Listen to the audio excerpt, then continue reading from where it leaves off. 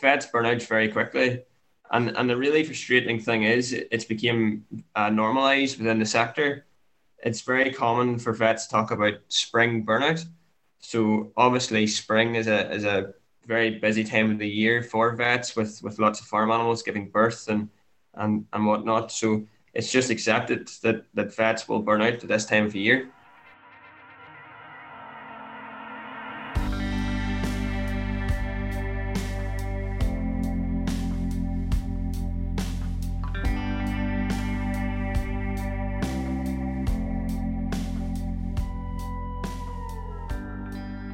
Hello and welcome to another HG podcast. I'm Jo Baker and I'm part of the HG team. And today I'm going to be talking to our expert, Dr. Kieran Macaulay, who is a vet from Northern Ireland. Kieran has been doing some training with Human Givens and we're really delighted that he's going to be joining us today to talk about suicide and why that's a growing problem among our vets. Hello, Kieran. Thank you so much for joining us. Hi, Jo. Thanks for having me today. A little bit out of my comfort zone. I'm usually driving about the countryside in a van. I'm not doing podcasts, but here we go. Excellent. Well, we'd be really interested to hear a little bit more about that. Could you tell us a little bit about your background and what it is that you do? Yeah, so I'm a large animal vet from Ireland. I graduated from the University of Glasgow 3 years ago. Sort of the usual story with me. I've always wanted to be a vet my whole life, and I grew up working with animals. So far, I've worked in a couple of different veterinary jobs, both in Scotland and back home here in Ireland. And my main interest is actually in farm animals, so mostly cattle and sheep. However, very sadly, I was thrown into this topic of mental health when my best friend, who was also a vet, committed suicide 2 years ago. It was after this very sad incident, I talked a lot to different people about my friend's death and about suicide itself. And to my surprise, it appeared extremely common within the veterinary sector. It really seemed that every vet I spoke to either worked with or went to university with another vet who had committed suicide. So that's really why I started my training with the Human Givens Institute. Obviously so sorry to hear about your friend, and it is distressingly common within the veterinary community. As I understand it, there aren't that many vets. I think there's about 24,000 or something like that. And as you say, everybody sadly seems to know somebody or know of somebody who has taken their own life. We hear reports as well that vets are actually 3 to 4 times more likely to take their own lives than the general population. So what kind of pressures are vets seeing? Yeah, so don't get me wrong, working as a vet can be very enjoyable. Like, I do treat sick animals and perform surgery, which often results in animals getting better and improving their welfare. I get to calve cows and lamb sheep, which is all very rewarding work. But yes, there is definitely another side to the job, and some of which is quite unique to the veterinary sector itself. The big one for me personally is the number of hours you work and the lack of sleep. A very typical rota within a veterinary practice would require a vet to work 1 or 2 nights a week and say 1 weekend a month. This is on top of your normal working hours during the week. So you could actually be working, a full day and then be working through the night and then the next day as well? Yeah, so for example, if you were on call on a Tuesday night, you would start work as normal on a Tuesday morning, and you wouldn't finish until the Wednesday evening, regardless of what work you did throughout the night. So vets burn out very quickly. And the really frustrating thing is it's become normalized within the sector. It's very common for vets to talk about spring burnout. So obviously spring is a very busy time of the year for vets with lots of farm animals giving birth and whatnot. So it's just accepted that vets will burn out at this time of the year. It's just part of the job. So seeing, the long hours that vets are working anyway, and then it sounds as if, incredibly long on call hours as well. And with a variety of outcomes, bringing new life into the world, but also, some unexpected outcomes and working with the challenges that may bring with your customers and clients as well. Yeah, so there's been quite a bit of research around what has caused an increased risk of suicide in vets.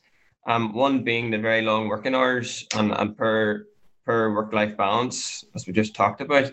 Yeah. Isolation is another problem. This particularly is a problem for recent graduates who have just came from university, usually a city surrounded by their friends and opportunities to socialize. And then you take a job which requires you to live in a rural area, often in the middle of nowhere with very little to do outside of work. And this can obviously be very lonely and isolating. Another issue, and this again for new graduates, and it really depends on what your first job is, but it's the huge transition from being a student to being a qualified vet. So unlike other professions such as doctors who go through clinical training as a junior doctor for a couple of years after graduation, once you graduate as a vet, that's it. You're a vet and you can be expected to do anything from day one. So often it can be either you sink or you swim. Yeah. Yeah, so I mean, it sounds as if there's a lot of pressure from day one, and a lot of expectation, and people obviously go into the veterinary profession because they want to make a difference, they want to care for animals, they want to help, and so they're going to be wanting the best possible outcome, and perhaps taking on some of the worries and expectations around that. And is there an element of, concern and worry, especially in newly qualified vets, around, ethical issues maybe and the expectations of their clients or customers? Yes, that is often a problem, more so with your equine and companion animal vets.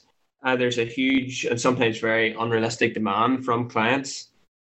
Pets, obviously, they're like family to many people, so obviously there's a lot of pressure on the vet, and there's also huge repercussions if you make a mistake. It's very, very common for vets to get sued, and that's just another added pressure to your new graduate vet. You mentioned with especially with graduate vets, and I'm guessing as well applicable to vets who are working in much more rural communities, and we hear too, don't we, about the decline in mental health or mental health difficulties that we're seeing increasingly in farmers as well, with things like TB and having to cull healthy animals, and perhaps poor infrastructure, poor broadband, maybe, and feeling a lot more isolated and maybe a bit more cut off, and that widening gulf, I guess, that perception of that gulf between city and rural communities, and all of those things that are feeding into that as well. Is that something that you come across within the farming community as well? Yes, definitely. Again, it was after my friend had committed suicide. I was talking quite a lot to farmers about it as well, and I was really, really shocked at just how common it was within the farming community too. And likewise, as you say, it's quite a similar thing. You're quite isolated. There's very long working hours associated with working in agriculture. So yeah. And how has the recent pandemic exacerbated these problems? The recent pandemic will have certainly made the problems much worse for your companion animal vets, as obviously there's been a huge boom of cats and dogs during the pandemic. Yeah. So this has just added to their stress in the middle of the pandemic. There's a huge an increase of workload. Another very big issue, and again unique to the veterinary sector, is the access to lethal drugs. Vets regularly euthanize animals, which in its own right can be very stressful. As vets are often discussing with clients that euthanasia is perhaps the best option to end an animal's pain or suffering, this method can become ingrained with the vet themselves as a solution to their own pain and suffering. Vets have very easy access to these drugs, which are manufactured solely for euthanasia. So this access too is a major risk factor for suicide. It really becomes far too easy. And then, you know, we know, don't we, that access to means is a significant contributory factor in whether or not somebody actually does carry through with taking their own life. What can be done about this? Is there anything in place? Is there any support and education around this for veterinary students in universities and training colleges? From my own experience, the simple answer is no. I graduated 3 years ago, so unless a lot has changed since then, but during my final year at university, we had 1 or 2 lectures on mental health, but it was more to do with raising awareness of the mental health issues in the veterinary sector and signposting resources. But no, we weren't really given any knowledge or tools to cope with stress, which I feel would have been very useful. Yeah, and I mean, I'm aware that the Royal College of Veterinary Surgeons did run a campaign and called Mind Matters, I believe, and that really was around, as you say, raising awareness rather than helping to give people tools to meet their needs. So we know that from a human givens perspective, we're all born with innate needs, and we've got the need for security, attention. We need to feel a sense of autonomy and control. And we also need to have that sense of community and emotional intimacy, being, you know, totally accepted by, you know, just one other person. And we also need privacy and a sense of competence and achievement in what we do, and also a sense of status within that, and also, of course, meaning and purpose. So when we look at it through that lens, how do you think working from a human givens approach might be useful with vets? I think it could be very useful. The human givens approach is very practical and applicable to this problem. It offers a very common sense approach by educating people around mental health, why depression and anxiety occurs. It gives people the tools and resources to fix these problems in their own lives, and educating simple things like why sleep and exercise are so important for mental health. Mm-hmm. And I wonder if, you know, if that can be put in at you know, the level where people are training, and so that they can carry that through, whether or not there might be a chance for some cultural change within the sector, because you said it's really been normalized that this is just how it is. And actually, if we, you know, if this was to become an integral part of people's education and understanding about looking after themselves and each other within that community, what a difference that could make.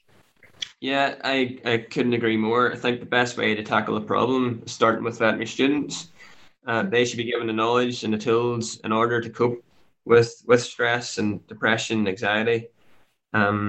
I know vet students have more than enough exams, but it'd be great to see this added to their curriculum.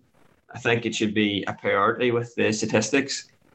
As vet students are really the future of the profession, giving them this knowledge around depression and anxiety will not only help them in their own lives, but also might actually improve how vet practices are run in the future. Mm-hmm. Mm. You know, from an organisational point of view as well. Yes, yeah. There's been quite a lot talked about access to lethal drugs as well, which is a very tricky one. It's a difficult one to solve, as there really should be no vet has access to these drugs and out of working hours. But it hasn't been an easy one to solve, as you need easy access to these drugs to improve animal welfare. So what can be done to address that? There's been quite a lot of talk about it recently, but no one has really been fit to come up with a solution. You have to lock these drugs away, but quite often they're locked away in the back of your car. So and you have the key to it. So it's a very difficult one to solve. There's been some talk about you must leave the lethal drugs in your practice. But if you're on call at night, then you need to euthanize an animal for welfare reasons. It's just not practical at times to go back to practice to unlock a cabinet to get access to drugs and then call back out to the farm or house to euthanize an animal. So I guess really, that seems like a logistical issue that's quite difficult to solve. So we really need to be starting at the beginning with the education around mental health and around fostering a culture that supports the well-being of its practitioners. Yeah, I think that's the really the only way forward at the moment is really working with the veterinary students. Yeah, so we spoke about Mind Matters, and as we said, their aim was to improve the mental health within the veterinary sector. They offer training to vets to improve emotional resilience, but it's not compulsory. Like I had to go looking for it to actually find it. Whereas if you had it at university level and it was part of the curriculum, you would have to have gone through this training before you become a vet. Such an important point, Kieran, that if something's an optional module, when a student's training, they might not see the relevance to themselves at that point in time. So they might not take it up. But if it's something that actually gets embedded into curriculum and woven through throughout the different levels of study, then they do see the relevance to them. They see it's very much part of their learning and part of their culture of well-being in the profession as well. So what are your hopes from the work, the training that you're doing with Human Givens? How are you hoping to go out and make a difference with that? I really hope after my training that I can go into universities and educate veterinary surgeons before they graduate, give them the knowledge behind depression and anxiety and the tools to cope with emotional distress. And I hope going forward that veterinary students after they graduate will have the tools to cope with distress in their own lives. And hopefully in the future it might help the structure of how veterinary practices are run. What kind of support is there out there for vets who are working, working in practices? There are a couple of very good charities. There's a fantastic charity called Vet Life, which is very like the Samaritans. You can get in touch with them if you're in a crisis. And back home here in Northern Ireland, that there's Vet Support NI, which is another charity which offers support if you're in a crisis. These are fantastic sources, but you have to be in a crisis before you contact them. I think they definitely have their place and they're very useful. But as we say, if you educate your veterinary students before they graduate, it's just another way of tackling this big problem. Yeah. And I was reading too that Vet Life saw calls to their helpline go up about 25% last year. So from a community of 24,000 vets, they saw nearly 2,500, 3,000 phone calls last year. So they're under a huge amount of pressure. Yeah, that's right. And I suppose in the past couple of years with the pandemic, everyone's felt the stress. But in a community or like the veterinary sector, which is already, I think there was a study said 5.5 times more likely to have suicidal thoughts than the general population. It's just accelerating the problem. And I guess perhaps maybe that links back to what you were saying as vets are talking to their customers about euthanizing an animal. That narrative that they have in their head is perhaps ingraining that as a solution to their own problems. Yeah, I was listening to Malcolm Hansen, his podcast on suicide, and he talked about the three big things: was someone feeling alone, not afraid to die, or feeling like they're a burden. There are three real risks of suicide. I think not being afraid to die has become perhaps a problem with vets commonly euthanizing animals. They see it, a solution to a problem. Other issues like feeling alone or feeling like you're a burden. How do you feel that the work that you can do in universities, or that you're hoping to do in universities around educating students around anxiety, depression, the importance of the role that sleep plays in both our physical and our mental health? How do you envisage that happening? What are your hopes for getting that out into the wider sector? I think it would be good to be fit to organise a workshop or that you can get a group of students and teach them the knowledge and the tools that you need to cope with mental health issues, and you give them this knowledge and tools to take on in their own lives individually after graduation or before graduation, of course, too. And not only will it perhaps help them individually cope with stress, as they're the future of the veterinary sector, it might help change the way vet practices are currently run in the benefit of mental health. It sounds like such an exciting, new chapter for you, Kieran, to move on into this. And we wish you all the very best of luck with the rest of your training, and of course your future career in this area, bringing such important education to veterinary students and to vets themselves in practice. Well, thank you so much, Kieran. Thank you. Thanks very much, Jo, for having me here today. Thank you so much for covering such an important topic. And I know that your knowledge and advice from this area and your personal experience as well will have touched many of our listeners today. If, like Kieran, you would like to train with Human Givens College, please visit humangivens.com/college, and the link can be found in the podcast description. Or if you're a vet seeking therapeutic help, you can find our nearest Human Givens therapist by visiting hgi.org.uk. We'll also include links to Vet Life and Veterinary Voices UK in the podcast description as well.